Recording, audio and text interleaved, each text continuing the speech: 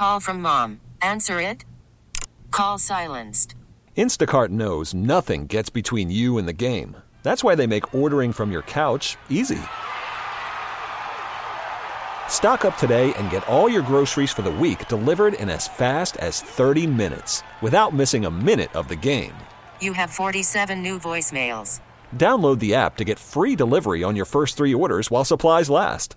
Minimum $10 per order. Additional terms apply. Both hailing from parts unknown at a combined weight of 501 pounds.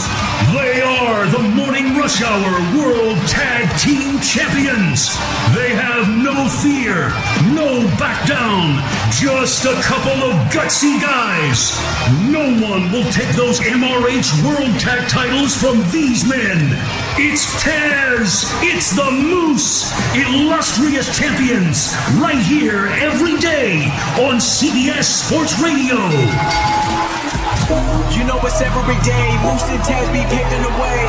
Talking about every sport, you know that they never missing a play. From the NBA to the NFL to college games, they always bringing the knowledge, nobody ever can try to go stop it. Only be talking the truth, only be talking the truth, ayy. You know it's Taz and Moose, you know it's Taz and Moose, ayy. Live from the Rocket Mortgage by Quicken Loan Studio, home is so much more than a house. It's the house of your dreams, and for 30 years, they've been making it better. Rocket Mortgage, push button, get mortgage. Mike, Pete, thank you. A job across the way. Bogus, your updates to 9 we go. And big statement game yesterday by the Cleveland Browns down in Baltimore as they take it to the Ravens. I mentioned last Friday we were talking – or last week we were talking going around the National Football League that this Ravens defense, not nearly what it once was with the losses, especially in the secondary. You saw that when they were home against the Arizona Cardinals and Murray was moving the ball up and down the field on them. They lost a lot in the offseason, and you saw that on full display yesterday as they entertained the Cleveland Browns, and Mayfield had himself a game. Chubb was absolutely fantastic.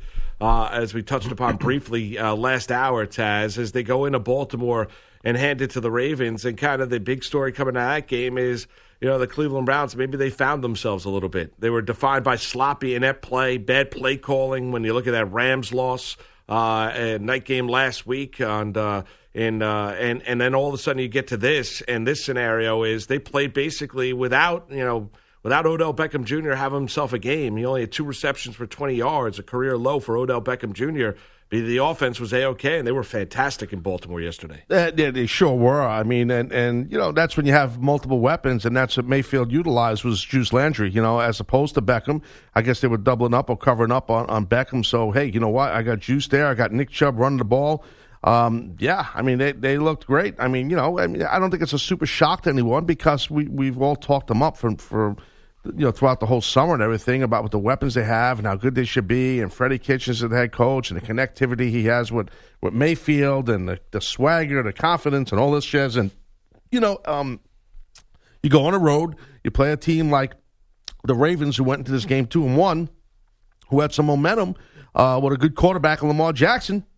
And you beat them. You beat them convincingly, 40-25. Very impressive win for sure by the Cleveland Browns. There's no doubt. Yeah, and for Mayfield, who had 342 yards, a touchdown interception over the course of the game, made great use of Jarvis Landry, Ricky Seals-Jones, the former Arizona Cardinal, who a lot of people expected big things from the talented tight end when he was a member of the Arizona Cardinals. He had himself a game as well, 3 catches for 82 yards and a score. And maybe it's a sign of things to come. Maybe it's taking advantage of what is a porous Ravens defense, Taz. But it was nice to see Cleveland kind of play up to the expectations of the talk. And you and I were both on board, before the start of the season, and them having that kind of a game yesterday.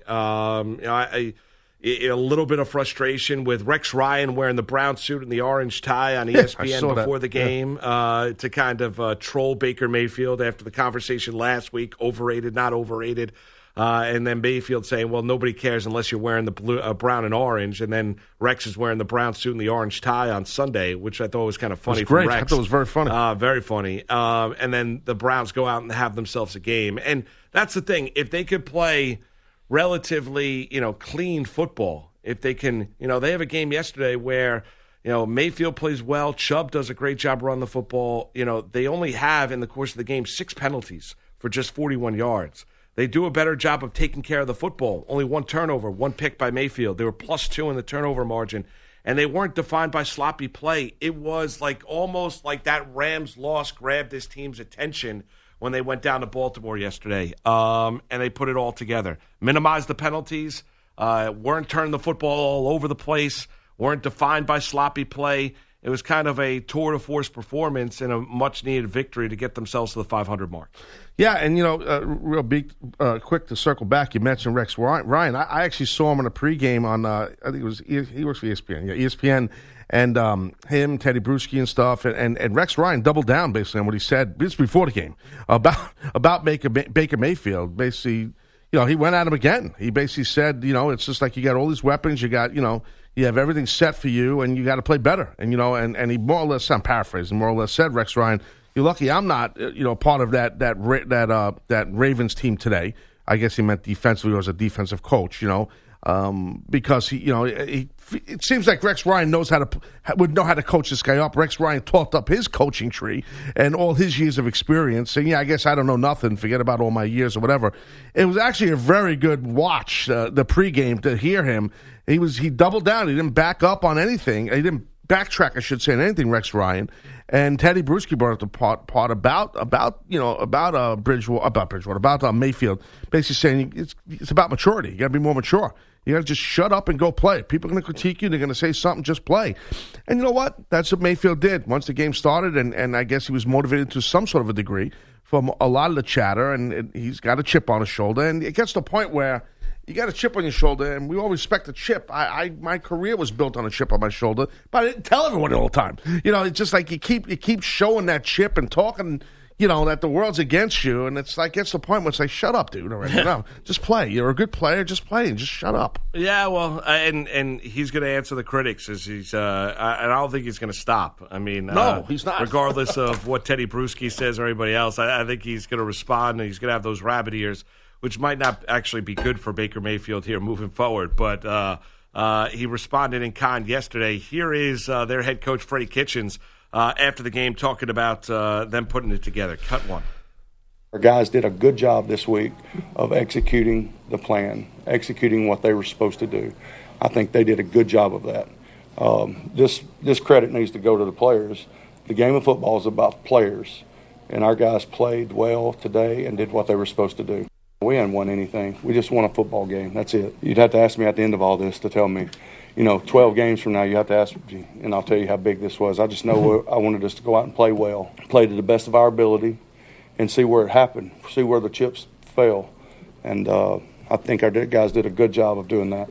No, they certainly did, coming away with the 15-point victory. And there was an incident over the course of the game where defensive back for the Baltimore Ravens, Marlon Humphrey, and Odell Beckham Jr. got into it a little bit, where Humphrey actually, put his hands on the throat of Odell Beckham Jr. I didn't see it. I heard about it because I was watching all the games flip around. I didn't see it. And then Beckham threw a punch, I believe, right? Yeah, I didn't see it live. I saw a brief replay, but it wasn't a great replay. I know Freddie Kitchens did say that he was going to give Al Riveron a call afterward. When he was on the team bus, asking why Marlon Humphrey was not ejected from the game. Now, Humphrey did go to Beckham after the game and apologized for it, and then Beckham, I think, joked around with reporters saying that he was bothered by he lost one of his earrings during the altercation. So here is Beckham talking about that altercation with Humphrey. Take a listen. It's hot out there. We're just competing. I'm just upset I lost my earrings. Yeah, there you go. And then here's Humphrey talking about that altercation with Beckham. I ran to him after the game and apologized. It's not really what the brand of football I really want to represent. The whistle blows, it's got to be over with. So, got my team a flag, so it's never good when you're getting a flag. And it's not really, like I said, it's not the brand I want to represent. So I was happy I was able to talk to him after the game. Well, it's good that he talked to him. I just watched it. Wow. Yeah. He was basically a full mount choking a guy, choking Beckham on the ground. I mean, that's not even a fight. That's just like that's bad. Yeah, no, it's bad. terrible. Yeah. I don't know. I mean, if you're looking at that, why does a player not get ejected for that? I have no idea. I mean, what are the officials watching there where you have a player with his hands around another player's neck? How exactly do you not eject a player for that? That, to me, makes no sense. Complete side note, because I'm very observant. I'm watching this video of Beckham getting choked by Humphrey. He's got the visor on. He's got the rainbow visor again that he wasn't allowed to wear, meaning Beckham. He's got it on. Remember, he said he couldn't wear that. He had to wear a different one. He had to take it off. He's wearing the exact visor he was wearing, that real rainbow-looking iridescent, I think is the word, visor. Yeah. Wow, I guess they let him wear it now. What the hell's going on? It's like, I don't know, maybe they did. A little consistency on even the equipment? Jeez. Unbelievable. Or it could be just the angle it was shot, because the one he transferred over to does have a little bit of iridescence to it. I don't know. I didn't pick up on it yesterday watching the game, which one he was wearing. But that does resemble the one that he had to take off during the Jet game. Does, yeah. Based on that photo there. It does look like that. And now he was saying that other players were able to wear it. And they were not taken off the field like he was, and he thought he was being pinpointed. But listen, neither here nor there. Overall, for the Browns, they desperately need that victory, and for the Baltimore Ravens, I'd be a little concerned right now about Baltimore. Certainly, Lamar Jackson has shown you the ability to run the football and throw the football, and you look at Mark Ingram's been a consistent back. Taz, defensively though, here's the problem with Baltimore is defensively, there's not a lot of lean on that defense right now. You saw in the Kansas City game, now you're going to say, well, that's on the road in Kansas City. That's fine. Now they come back home against the Browns, who for the first 3 weeks couldn't get out of their own way offensively, and the Browns got healthy on that Ravens defense. Not something you usually see. Now, they've got some time to rectify it. This is the reason why they called Jacksonville about Jalen Ramsey. They've got issues in that defensive backfield in terms of coverage. They've got some things to clean up. They lost a lot. When you lose Suggs, and I understand Suggs is at the end of his career, when you lose the other linebacker who went to Green Bay and you lose C.J. Mosley in one offseason, that's a lot to take off one defense that was very, very good a year ago. Yeah, no, I totally agree. It's they got to. I mean, look, I think they have something for sure in Lamar Jackson. You know what I mean? There's the explosiveness to him. There's something we've talked about a lot. He's throwing the ball better. He can throw the ball a lot better. Yeah, he is, and obviously his feet, the way he runs, his elusiveness is so impressive. And I think his goal is to throw first, but then he could just on a dime just take off. But I don't know. I look, at the end of the day, I do think the Ravens are going to win more games than they lose. But this is a tough one at home, and this is a rival. You know, you're right. I mean, this is tough. I'm just looking more so at is Lamar Jackson improved? Lamar Jackson improved enough to be efficient enough offensively to make up for the ills defensively?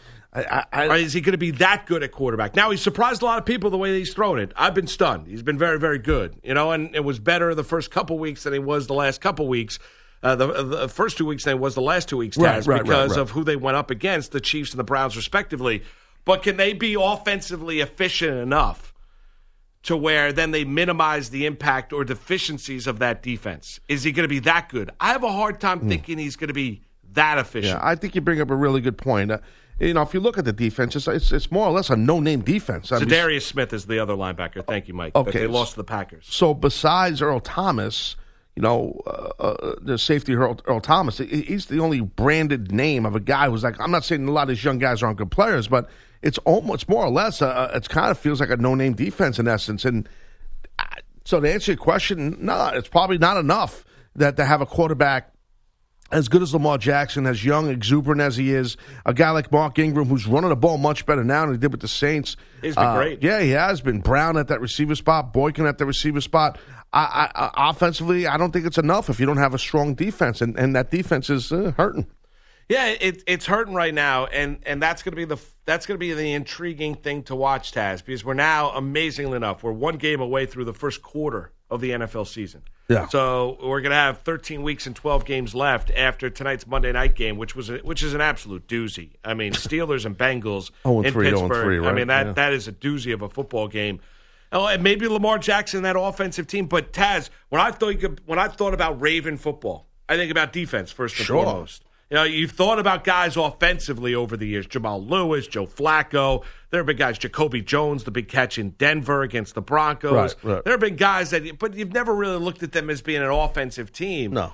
They're trying to change their identity a little bit to where now they have to be more of an offensive-minded team because that's the strength of their team right now.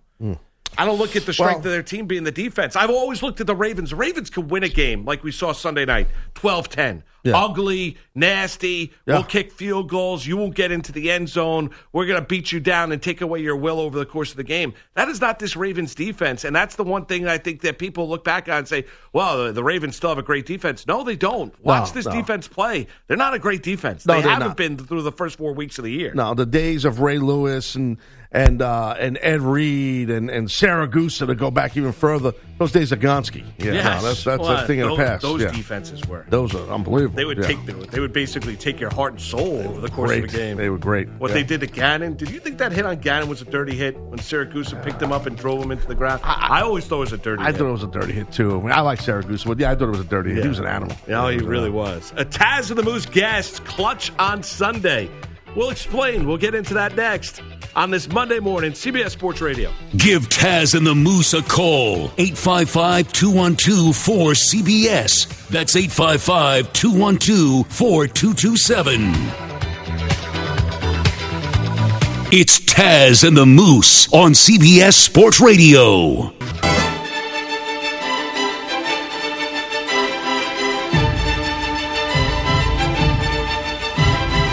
You know it's a big kick game on the line. I know you try and get into that kind of Zen mentality, just focus on the snap, spot, and kick. Do you think about how meaningful the kick is at all? Yeah, I really try not to. Something that Kevin Sumlin said when I was at Texas A&M that's always kind of stuck with me. He said, nervousness is for the unprepared, which I thought was actually really profound. Because if you're nervous, I think having nerves is okay. Being nervous, though, in my position means I don't know where the kick is going to go. And if I go Monday through Saturday the right way, and again, if I trust my muscle memory, if I trust my talent, my skill level, I know where that ball is going to go, so it doesn't matter what the score looks like. A 33-yarder from just inside the left hash for Lambeau. Here we go. Cook gets it down. Lambeau kicks it up. And the field goal is good. It is good. The field goal is good, and Jacksonville has beaten the Denver Broncos 26-24 at Mile High Stadium. This one belongs to Duval. There you go. Jags Radio Network. Lambeau with the game winner for Jacksonville yesterday in Denver in the wind as they take on the Broncos. As the Broncos have lost 2 games this year, whether it be Lambeau or whether it be the great Pinheiro from the Chicago Bears. They lose 2 games at the gun. There you go. Did you see the nerdy dance Lambeau did? I missed it. No, he did a little whoever was the holder stood up and he looks at me. Did a little arms out to the side thing. I mean, it was coming from me. It's a lot. It's funny. It was like one of the whitest dance moves ever. Good for him, Mike. Good job on that. Nice job, Mike, putting that together. As Jacksonville comes back all the way back. I mean, Denver looked like they had complete control of that game. Gardner Minshew, the legend of the mustached quarterback, continues to grow, Taz, down there in Jacksonville. There was no, Ramsey, that whole saga going into yesterday as well. They dealt with all of that, go on the road, and the Broncos are no great shakes, but find a way to win the game. That's a good win for Jacksonville. I tell you that week 1 when Foles went down, I saw Minshew. I'm like, there's something about this kid. There's something there, and I remember saying it on the show here. And he's been doing pretty good for sure. He's definitely locked in. He's a star now. And speaking of stars, I mean, a guy who finally showed up, and that's Leonard Fournette. I mean, he ran the ball like Beast Mode Jones. I mean, 225 yards, unbelievable. No touchdowns, but God, dog it, man. They fed him a lot, and he played great. And you know what I thought was really odd? Well, in a good way but weird, was Jalen Ramsey. He's on the sideline in a Jaguars hoodie. And he's not playing now, so he's got the back. We don't know if it's the pregnancy. The girl, I was just. I think he was out due to the back. I guess, yeah, right. Yeah, he was on the flight out to Denver, right. But I guess the back issue flared up. I mean, he still wants to be traded. I mean, whether or not they decide for him not to play yesterday, Taz. I mean, it's so much drama and so many different layers to it. What do you really believe? What's true? What's not true? No, it just seems like it's kind of written in stone, Taz, that the days of him being a Jaguar are kind of numbered. I mean, I'm still holding out hope. No, I get it. I get it. Because I'll tell you I'd love to see him remain down there in Jacksonville, but that's not the vibe you're getting. No, but see, I got a different vibe. I mean, everybody looks at things differently. I got a vibe that he made the trip. He was there, and not only was he there, he wasn't just standing on the sideline talking to somebody, like not engaged in the game. He was fully engaged in the game, and he was talking to the defensive back coach, talking to the other cornerbacks and stuff, and safeties. He was literally in the game, on the sideline. So I thought that was a good sign. I thought he wants his team to win, and that's a good sign. I don't know. Maybe I'm being gullible here. I think there's a chance he still might stay a Jaguar. I hope you're right. I mean, I hope you're right.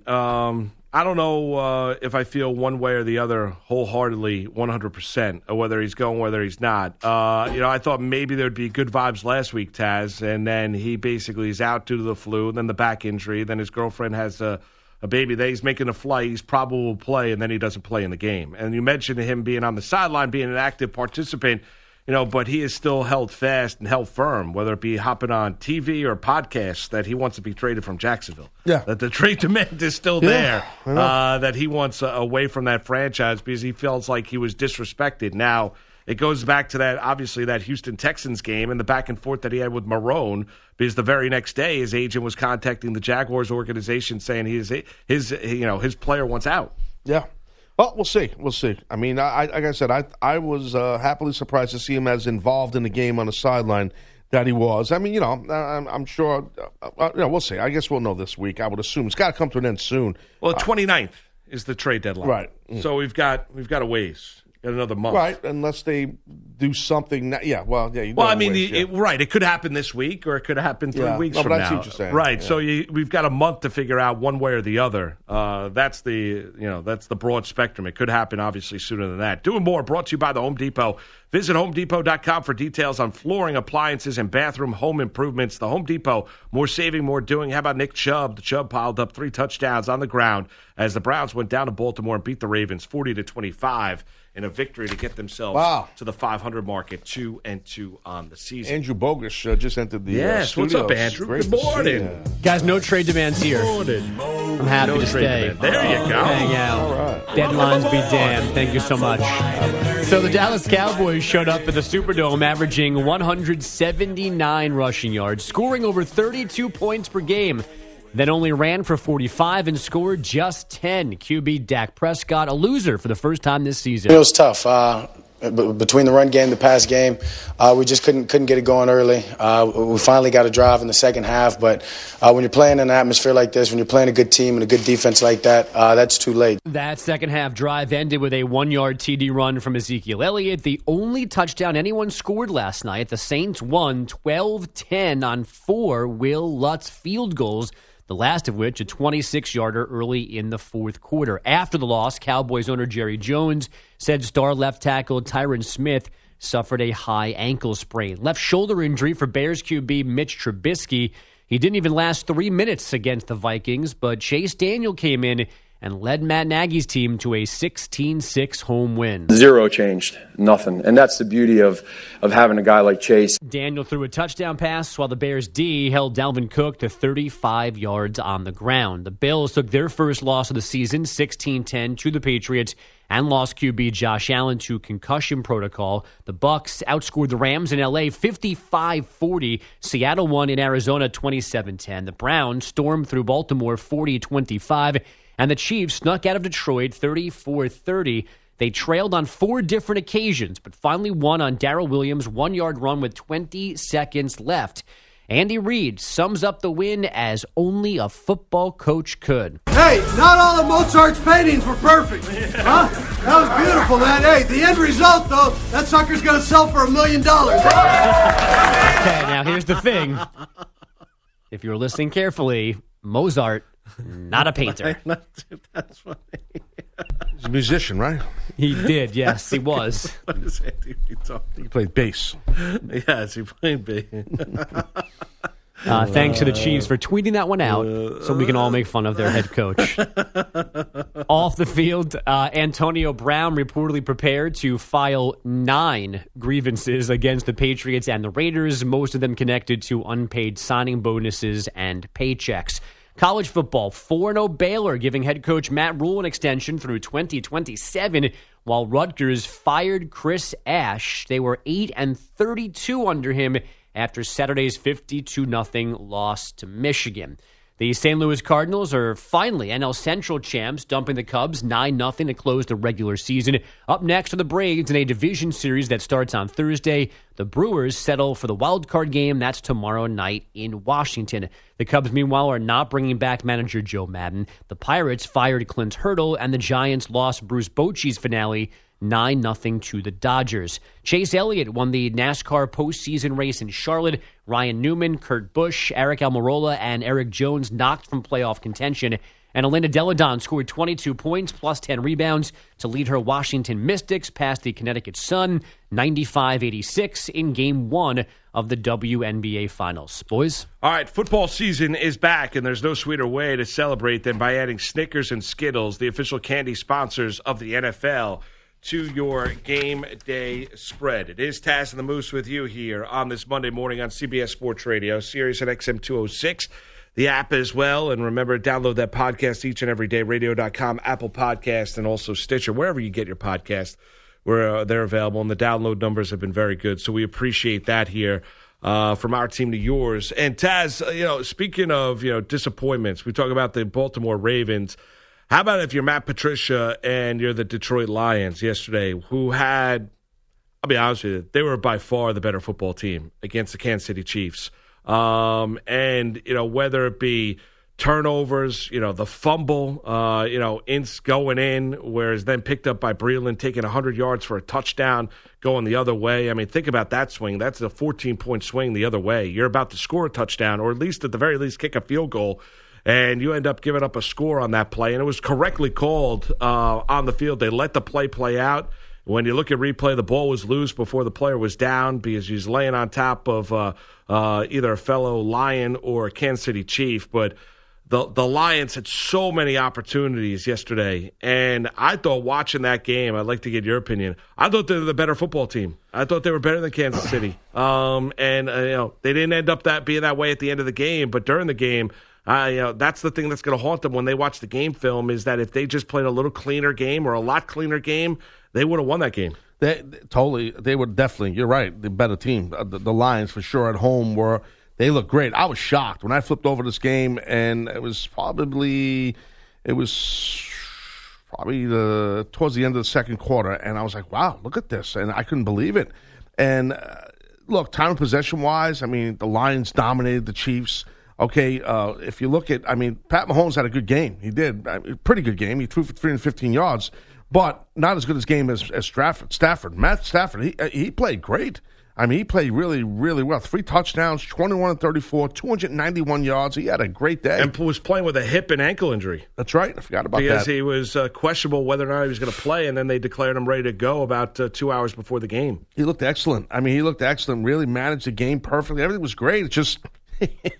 it looked like the Chiefs were going to lose, but hey, that's what great teams do. They find a way out, especially on the road, to get it done. To a certain degree, we saw it with the Patriots, not as good as this game, with the Patriots and the Bills, and definitely with this here, where the Chiefs remained 4-0 against a Lion team who was locked in. They were playing great at home, but just not enough to finish it off. Yeah, not enough to finish it off, Taz. And you mentioned it in terms of Stafford playing very, very well. The Lions, all of a sudden, remember how many years the Lions couldn't run the ball? Yeah. Now they can run it. They can run the ball. And they ran the ball very effective yesterday against Kansas City. We know the Chiefs' defense is nothing to write home about, right? Spagnuolo was brought in. They changed a lot of that personnel. They could use a corner as well. But, still, with that being said, they go on the road, and I knew a lot of people that were on the Lions yesterday, and, I didn't love it. I didn't trust Detroit. Maybe you got to start trusting Detroit a little bit more as you learn a little something. You're right about good teams, Taz, and great teams. They find a way to win. You saw that with the Pats up in Buffalo against your squad, and you saw that yesterday by the Kansas City Chiefs, who are flashy offensively, have got some things to work on defensively, but they walk out of that building as a 4-0 football team, and that's the most important thing at the end is what's up on the scoreboard. Yeah, and Kerryon Johnson, running back for the Lions, had a day. He had a day. He played great for sure, 125 yards, and he was getting a ton of touches, over 25 touches. So he had a great, and that was a big part of it. Obviously, you have a quarterback who's throwing the ball, and he's getting guys that catch the ball left and right for him, and he's throwing a bunch of yards and getting a bunch of yards. And then you got a running back like Johnson who had a great day. I mean, that's going to lead to a victory, but they didn't get the victory.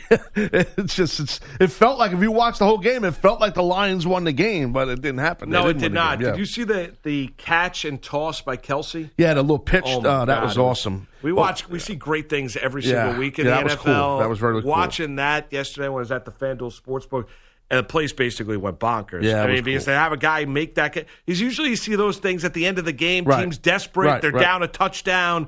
They need to, all of a sudden, they need some kind of miracle. They do the hook and ladder, so to speak. Yep. I don't know if it was drawn up that way or if McCoy was just happened to be in the area, but Kelsey makes the catch, and then McCoy, as he's getting tackled, they're about to get hit, tosses back to McCoy, and McCoy runs about another 25 yards inside the Lions' 10-yard line. It was awesome. You can't coach that, and I don't think it was a design play. My opinion, I don't think it was. I agree with you. It's two legit players. A guy like McCoy, you're taught in football, right? A lot of people don't talk about this. You're taught always be around the ball. You're on offense, be around the ball. Even if you don't have the ball, if you're a lineman and the ball's downfield, hustle, get to the ball, because you never know when the ball's going to get turned over. That's something no one ever talks about. It's a basic football thing, and that's what McCoy did. He trailed. It's called trailing the play. He trailed the play, and Kelsey, having great instincts, being a former quarterback. I think he was a quarterback in high school, Kelsey, and having good hands, obviously, and having good awareness and not being selfish. He pitches it. What just great stuff. It was really, really fun. It was one of the need cool more plays. of that in football. Yeah, I agree with you. It was one one of the cool plays that you saw on Sunday in Week 4 of the National Football League. It really was. And the Lions come away with a hard-fought game in which, as you heard Andy Reid celebrating, it's one of those games, Taz, where I think you walk out of that building feeling like you stole one. I don't think there's any doubt about it with the Kansas City perspective. Yeah, the like Lions the Patriots did up in Buffalo. Same thing. You're familiar. Yeah. Oh, yeah. You know, a close call for Clemson. And Mike Leach rips into his players. We'll get into a little college. We'll do that next. It's Taz and Moose with you.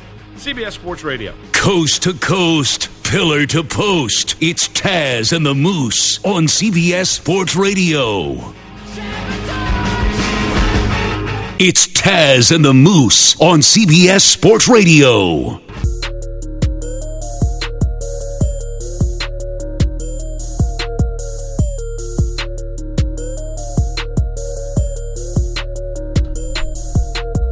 You're listening to Taz and the Moose on CBS Sports Radio. All right, if industrial plants could capture CO2, think how we could help lower emissions. ExxonMobil is working to make it happen. That's the unexpected energy of ExxonMobil. This week's unexpected play, how about the play of Jameis Winston and the Buccaneers? Winston threw for 385 yards, 4 touchdowns to lead Tampa Bay to a 55-40 win over the Los Angeles Rams. CBS Sports Radio's toll-free line is brought to you by Geico. Great news. Quick way you can save money. Switch to Geico. Go to geico.com. 15 minutes could save you 15% or more on your car insurance. Taz, interesting college football Saturday. Yep. Number one, obviously, has got to be Clemson surviving against North Carolina. Got no issue. I mean, with obviously the Tar Heels going for the win late. With under a minute 20 to go, they score the touchdown on the second goal from the 1-yard line, the 1-yard touchdown run. Then you draw up the 2-point play to try and take the lead at that stage. The 2-point conversion does fail. Clemson survives 21-20. They're no longer the number one team in the land, though, after struggling on the road in North Carolina. They are able to march on and get the victory. I saw some people reading into it saying, oh, look at this, look at that. I mean, it's a long college football season. It really is. I wouldn't necessarily say this is a precursor of things to come for the Clemson Tigers. Certainly Lawrence has not captured the nation like I thought he probably was coming off that national championship game. I thought Trevor Lawrence would have a much better year offensively throwing the football this year than he has. I don't disagree with that at all. I don't. I do want to say about that UNC game, though, because I did watch the game. It feels like eons ago, but I did watch the game Saturday. They had Clemson not on the ropes, but they were knocking them out. I mean, Mac Brown has got that UNC team, and he's doing some good stuff with that program. I know they're sitting 2-3 right now, but I'm telling you, they're going to get some legit recruits in there over time, and he's done a great job all his decades, all his success at Texas, as we know. But I'm telling you right now, man, talk about getting out of Dodge. Getting out of Chapel Hill with a win and head back down to South Carolina. That's what Clemson did. They got the hell out of there because, dude, that game was they dodged a massive bullet in that game. I don't want that just to be like whatever. And now the whole Alabama thing. I don't know. Listen, man, for me, Alabama and I love Nick Saban. I mean, we talk about Alabama a lot here on the show, and it's tough for me to have just throw them in that number one spot. They haven't played a game this year so far. I mean, I shouldn't say a game. You know what I mean? They haven't played anybody of consequence. They're not challenged. There's no challenge. They're not. No, true. Schedules like I get it. I understand. You're not wrong about that, but I don't think anyone expected Carolina to do what they did against Clemson either on Saturday. No, I agree. So I agree. All right. So then I guess it's a case of how much do you read into the close victory for Clemson? Do you read into it? Okay, well, they're the number one team in the land. They were going in. They won on the road against a team that they should have taken care of business against. They didn't. It's a credit to Carolina for doing it, Taz, because Alabama, yeah, you're right. I mean, they haven't gotten into the heart of that SEC schedule. They haven't. No. They haven't played a lot of tough teams up until this stage. They haven't, but they've handled all those teams like you would expect Alabama would handle those teams. Yeah, we see it every year. No, I get it. No, my point being is that Clemson didn't on Saturday. Right. Do you know what I mean? Like Clemson, okay, if I can't even draw a comparison, but if it was Alabama, North Carolina, right? Alabama probably would have handled that a lot easier. Considering, and I know Mac Brown's done a nice job with Carolina. Yeah, but I get what you're saying. Yeah. But you know what I mean. Yeah, I mean, the point being, and then it would have just been, what? Well, Alabama beat Carolina by 25. I mean, it's just Alabama steamrolling a team that they should steamroll. I mean, I don't get caught. Here's what people get all caught up and hot and bothered in terms of one or two. And listen, Clemson won. Could I make the argument that they should still remain and be the top team in the land? They won the game. Yeah, I could still make that argument. Did they do it pretty? No, they didn't do it pretty. But ultimately, Taz, it's a matter of whether or not you're part of that Final Four. I mean, Clemson couldn't lose that game. They couldn't lose to Carolina. They didn't lose to Carolina. And they'll get better as this season goes along. I don't think. Do you look at that game, Taz, and are now concerned about Clemson moving forward? No, because I do think Dabo Swinney's they're gonna just get much better from what happened. Like I said, I watched the game and they just didn't. They did not look like the number one team in the country. They did not look like Clemson. They were shook. They were shook a good amount during that game. Travis Etienne, who I feel should be, the great running back for Clemson, I feel should be definitely highly considered in that Heisman race. He's got to play better in this situation. He did not have a good game. Like you said about Trevor Lawrence, I agree with everything you said about Trevor Lawrence. He's got to be better too. You just Too can't busy on the beach with his girlfriend snapping photos. I've seen that. Yes. But yeah, so it's just I do think that it's a tough thing because you're right. I mean, what do you do? So do you leave them there because they get a 1-point victory on the road against a UNC team that went into the game 2-2? Okay, the Tar Heels were 2-2 going into that game, and then they get the loss at home to the Tigers. And so, okay, some would say, well, the Clemson still won. I mean, that's what some would say. I don't know, man. I'm kind of on the fence.